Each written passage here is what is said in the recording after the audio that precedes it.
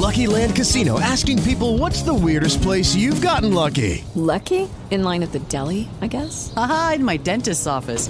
More than once, actually. Do I have to say? Yes, you do. In the car before my kids' PTA meeting. Really? Yes. Excuse me, what's the weirdest place you've gotten lucky? I never win and tell. Well, there you have it. You can get lucky anywhere, playing at LuckyLandSlots.com. Play for free right now. Are you feeling lucky? No purchase necessary. Void where prohibited by law. 18 plus. Terms and conditions apply. See website for details.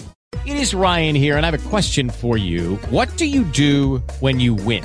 Like, are you a fist pumper, a woohooer, a hand clapper, a high fiver? I kind of like the high five, but if you want to hone in on those winning moves, check out Chumba Casino. At ChumbaCasino.com, choose from hundreds of social casino-style games for your chance to redeem serious cash prizes. There are new game releases weekly, plus free daily bonuses. So don't wait. Start having the most fun ever at ChumbaCasino.com. No purchase necessary. VGW Group. Void where prohibited by law. See terms and conditions. 18 plus.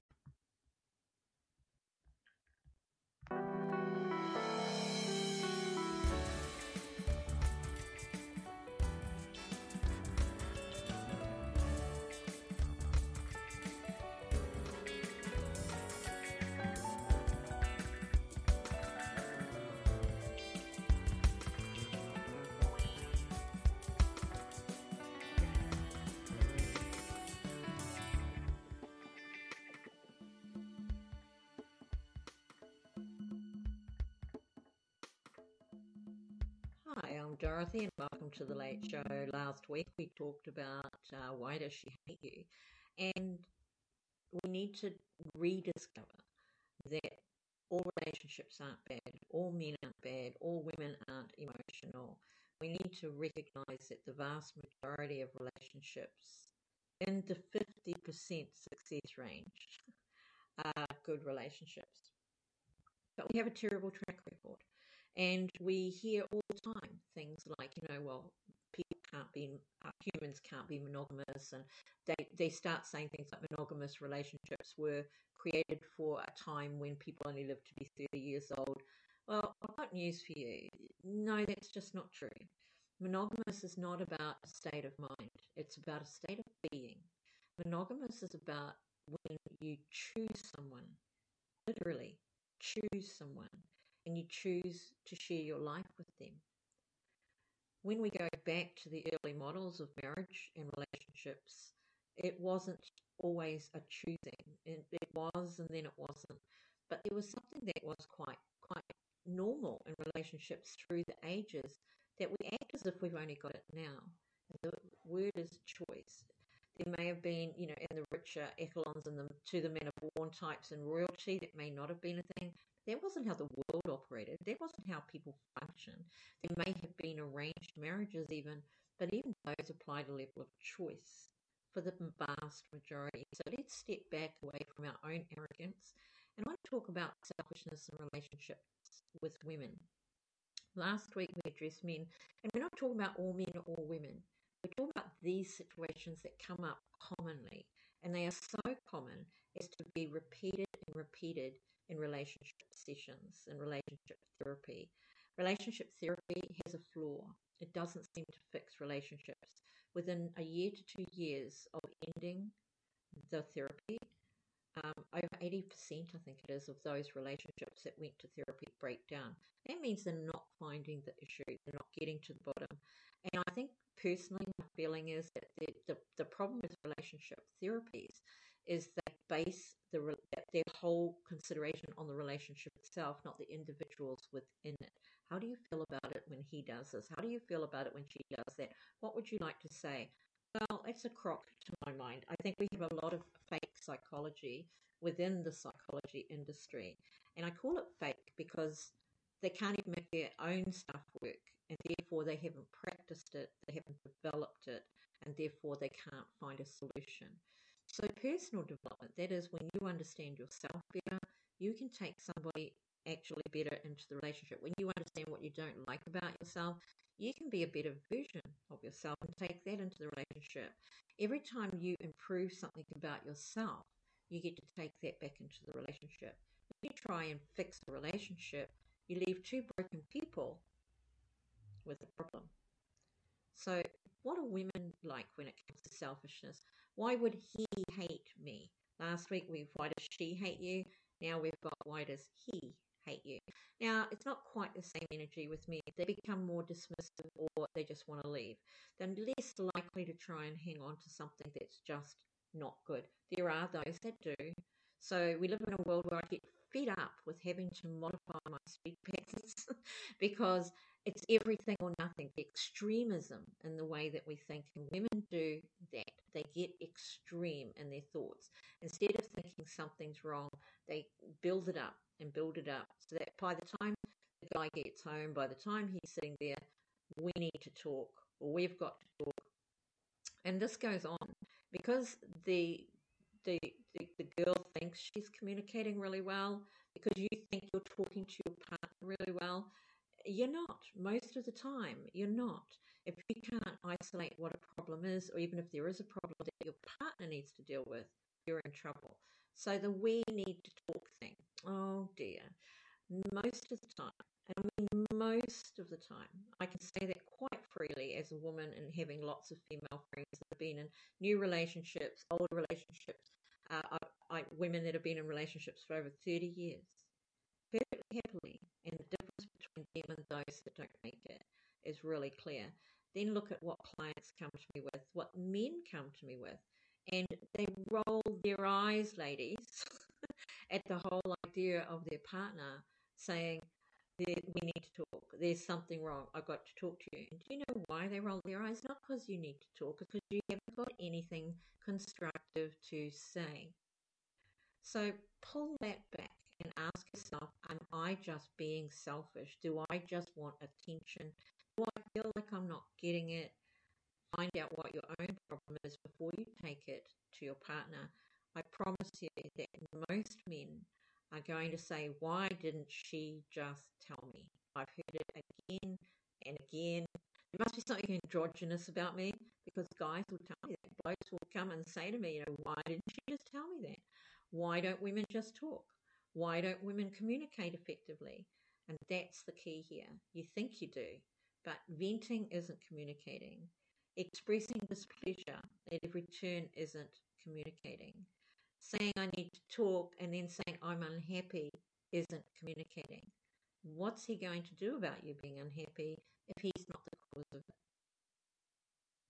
It's time to grow up and start acting on understanding your own feelings within your relationship, and only take it to your partner when you have a solution for that feeling, or when you understand the cause of that feeling and he's it. If he's not the cause, then you're only going to be looking to him for support, and we don't need to have that we need to talk conversation.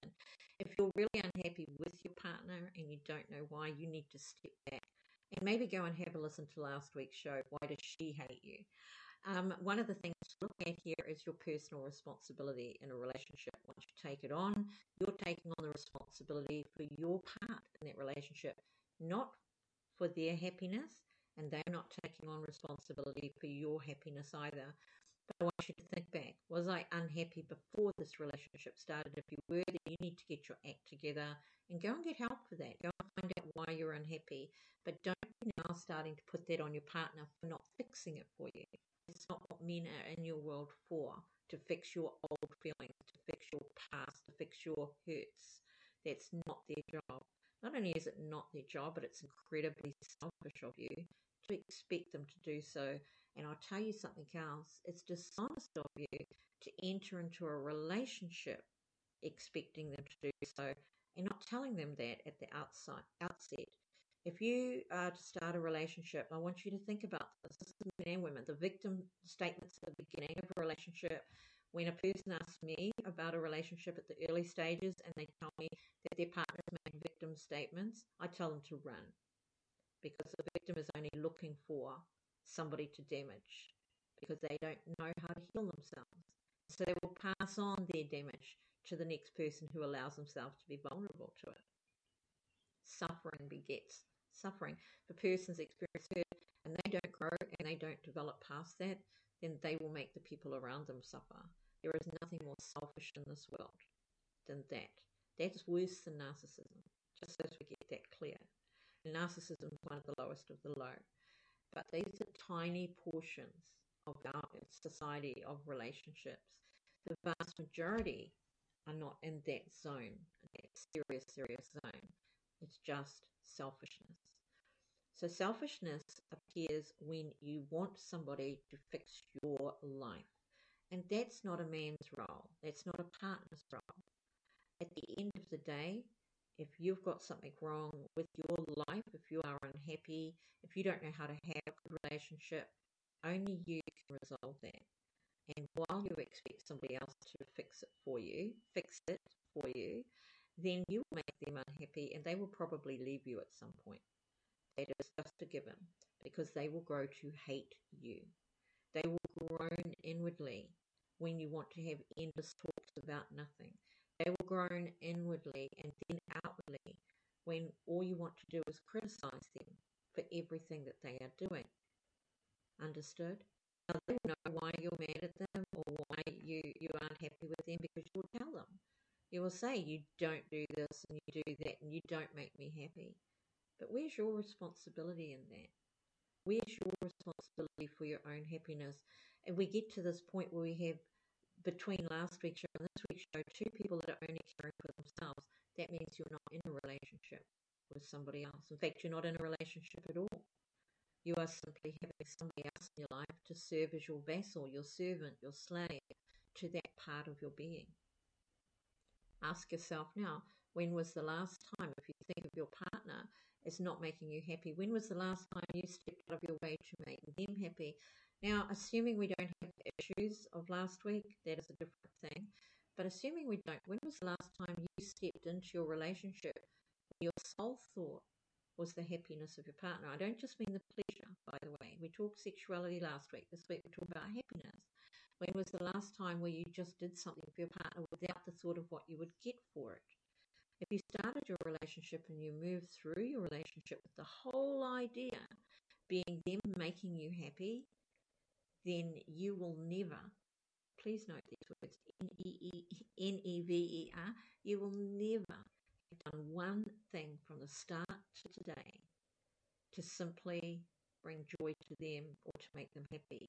You will have done absolutely everything so that you get your happiness. Take a breath and think about that for a second. Anytime you start a relationship with, I want somebody to make me happy, you are being selfish. You have chosen not to put yourself into the equation of what you are offering. What are you offering? If you want somebody to make you laugh. I've asked these questions thousands of times over the years of women. What's a good partner to you? Now, here's the funny thing. I recently spoke to a client. She had never been attracted to men that were shorter than her.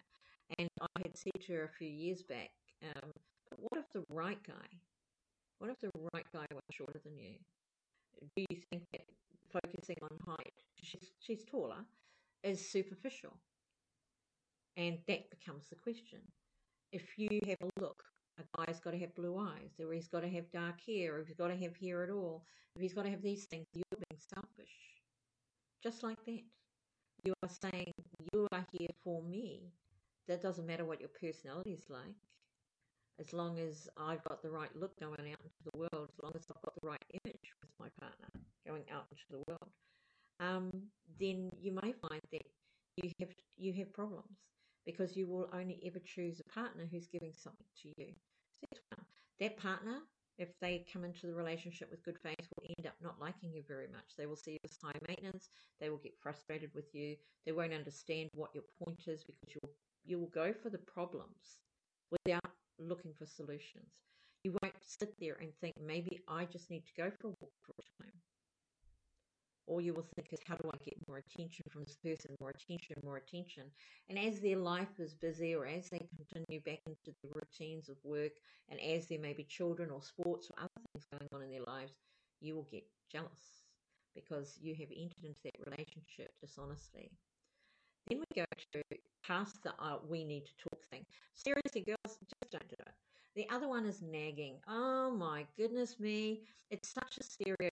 Men do nag women, by the way. So we do know this is true. So if you do it and you're a bloke listening to this, just stop. You're not the parent, okay? You're not his parent, he's not your parent. Nagging is something parents do to their children. What do we do to parents that nag us? We ignore them. It sets a really unhealthy tone in a relationship, not one of violence, but one of resentment. We're back to that.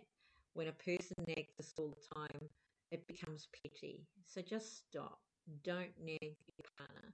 If they did something through the early part of your relationship and you didn't seem to mind, shut up. Get a grip. Hold on to that and deal with it. Does it really matter? Ask yourself now, does it really matter? Is it worth nagging that person and making them not want to be around you? Making them hate you, making them want to find a way to be relieved of your attention. If there is something genuine, then you say it once. That's it.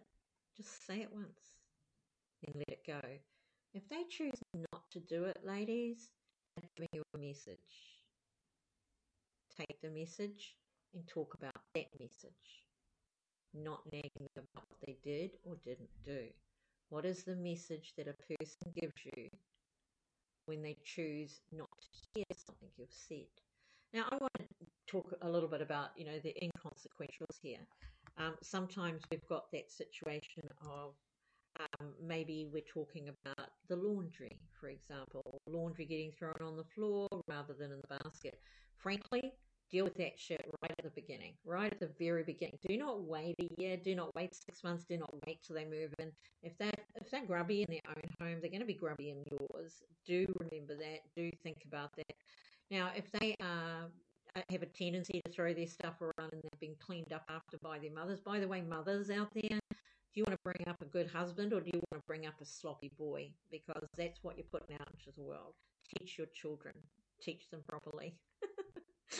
So when you've got this understanding, say it's the laundry, say the toilet seat argument isn't even an argument, it's inconsequential, completely inconsequential. The toilet roll, which way it's on or off, completely inconsequential. Those are competitive areas and they have no merit and no value in a relationship. It's somebody trying to be controlling, therefore they're trying to be selfish. Understood, ladies? If you find that you don't like mess and your partner's a bit messier than you, stop and ask yourself, how important is it? Ask them once or let them know right at the very beginning, I won't be able to live with this stuff. Before you've even moved in with somebody, if you haven't told them that and it's true, then you are being selfish. You are saying, I'm going to trap you. I'm going to pretend that I'm okay with your stuff, and then I'm going to trap you. Once I've got you, I'm going to nag you because I don't like this about you. I had a woman say to me once about how her husband chews food. Well, he wasn't her husband at that time. They've been married since. And I just was stunned. And I said, well, is he a pig?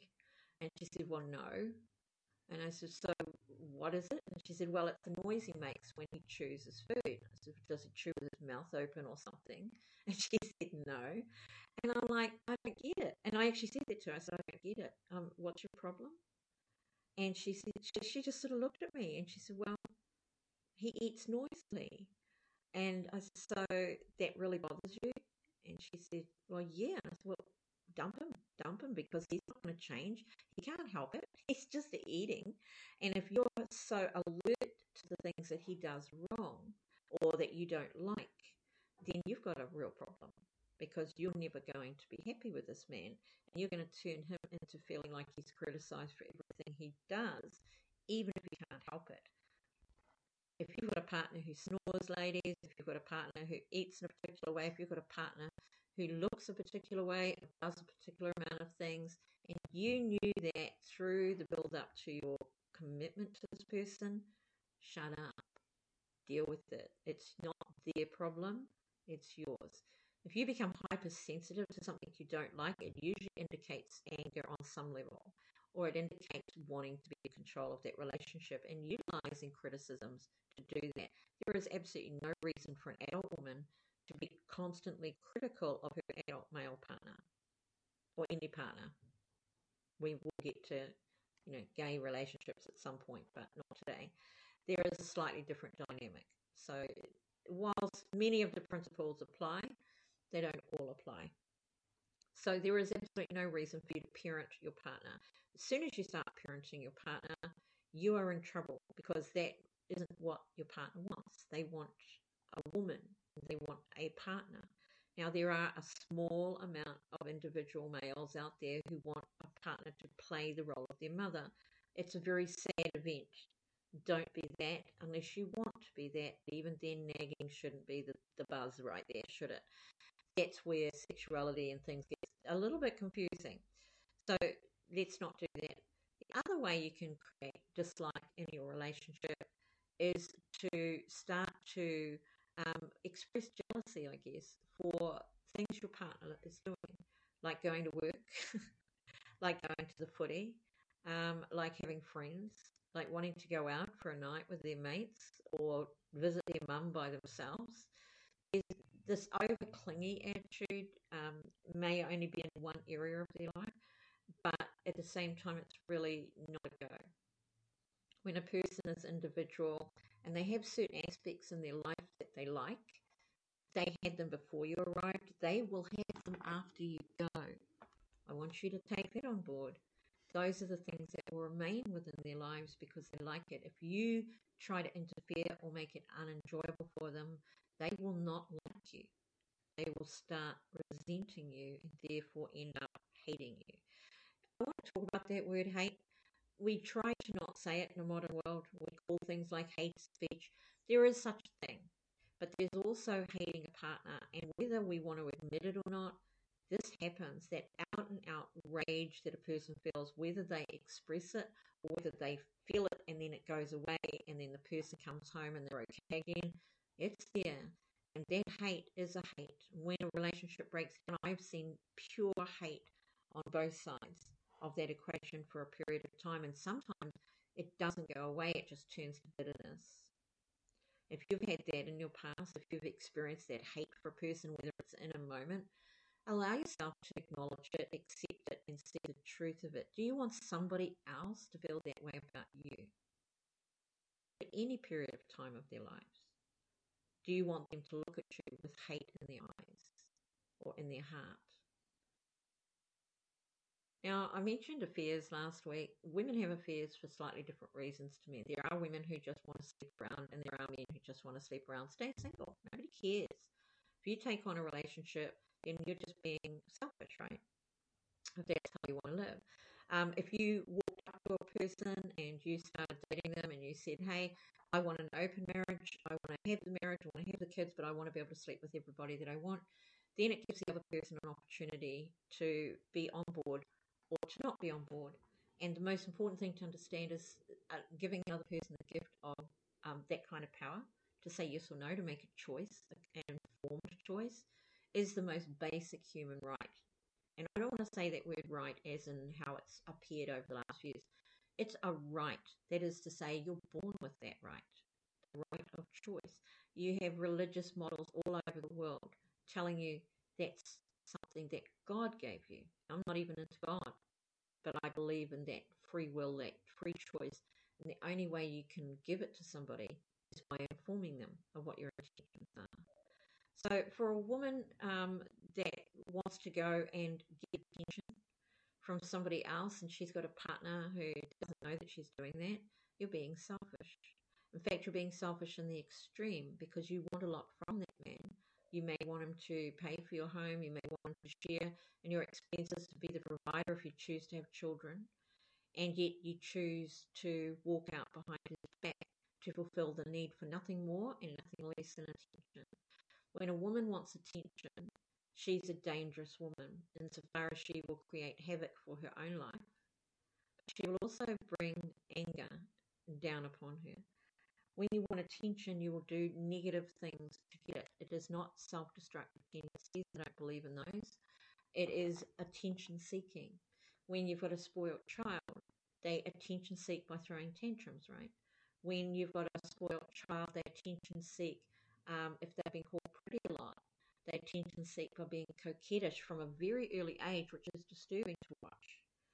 Then coquettish as in flirting with adult males, by the way. With any males, with any adult, women or male. that they use cuteness and they use certain behaviors to get what they want, which is attention.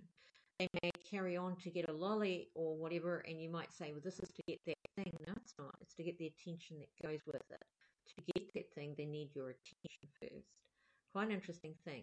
As an adult, if that's your behavior model, I want attention, then you'd better learn how to deal with that, because that is not something adult men are always wanting to give. Not because they don't want to give you attention, but because they can't give you attention all the time. Nobody can do that. In fact, even when a parent did it, half the time it wasn't to give you attention, it was to shut you up. So a man will then start lying to you to shut you up. Ask yourself, is that how you want your partner to treat you? Your first question should always be, am I being reasonable or am I being unreasonable? Before you even open your mouth.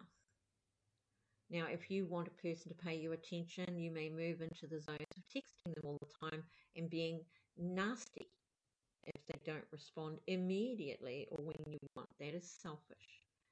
There is absolutely no merit in sending texts or calling your partner while they're at work. None. Or while they're at the club. All you're saying is, I want attention and I don't want you to forget me. It is the height of insecurity, and it makes you high maintenance, because they will start ignoring your calls, your texts, and then they will lie to you about where they were and what they were doing. And then within a very short period of time, they will not like you and they will start avoiding you. Now, I want to talk about that word avoiding. Avoiding, when it comes to avoiding, that is not coming home until they have to. That is spending more time being late than on time. That is finding ways to preoccupy themselves. And that isn't an excuse for an affair, anybody that's listening, not even close. If you're not happy in your relationship, deal with your relationship and then go play. If it doesn't work out. If you don't want to be in a relationship, don't get into a relationship and keep playing. If you want the convenience of a warm body at home or somebody who's sharing their life with you or who you can share your life with, there is an element of convenience in not having to go out and try and pick up women or men, right? Try and meet somebody.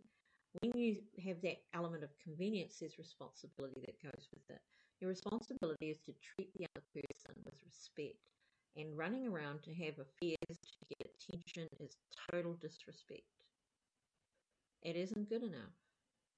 Now, I mentioned last week about monogamy.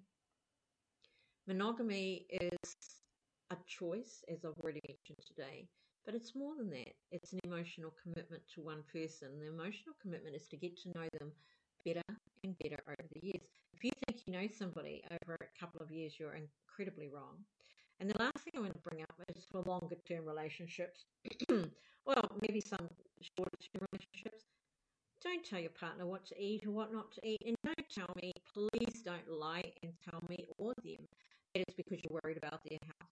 It is not because you're worried about their house. Unless they have had a heart attack, unless they are sick, unless something went wrong, then that is not what it is about. And so when you understand that, you get a position where you can be more honest. And when you're more honest, you have better relationships. So women that tell their partners what to eat create a liar. The men will eat what they want to eat. They are adults. You are not their parent. Have your say, absolutely, if there are health issues. Have your say if there are weight issues. But make sure you're living a pristine life in that regard yourself before you say anything. But I don't think you should say anything.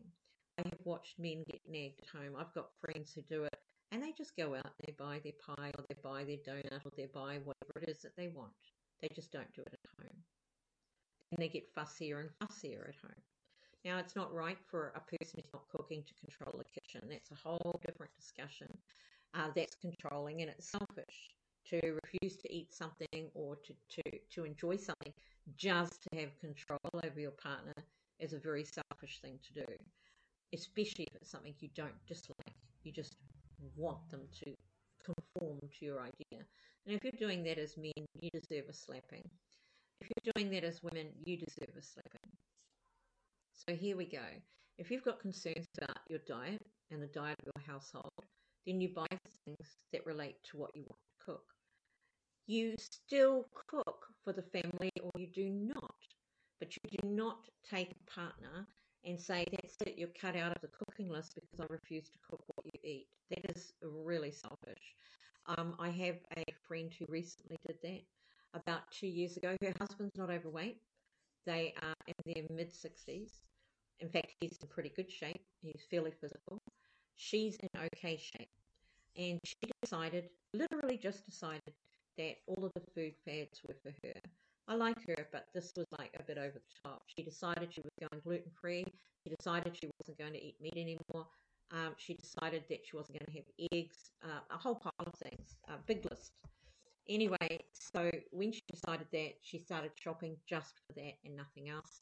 And she started cooking meals. Well, he wasn't eating the meals.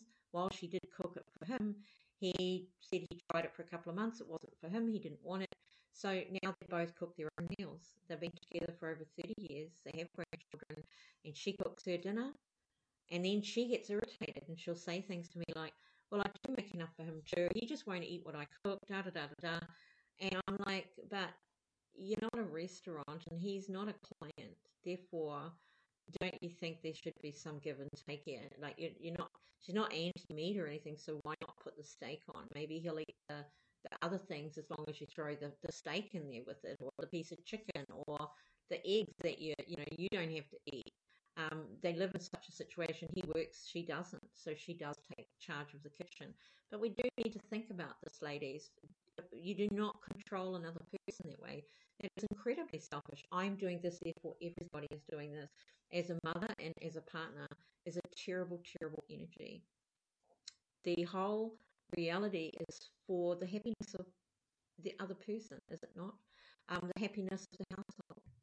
And when you consider the happiness of the household, is your decision in the way that you're treating them the correct way? There are tips and tricks around this, by the way. If you want to improve the diet of your partner and you want them to alter the way that they're eating, ask them. What would they like to do?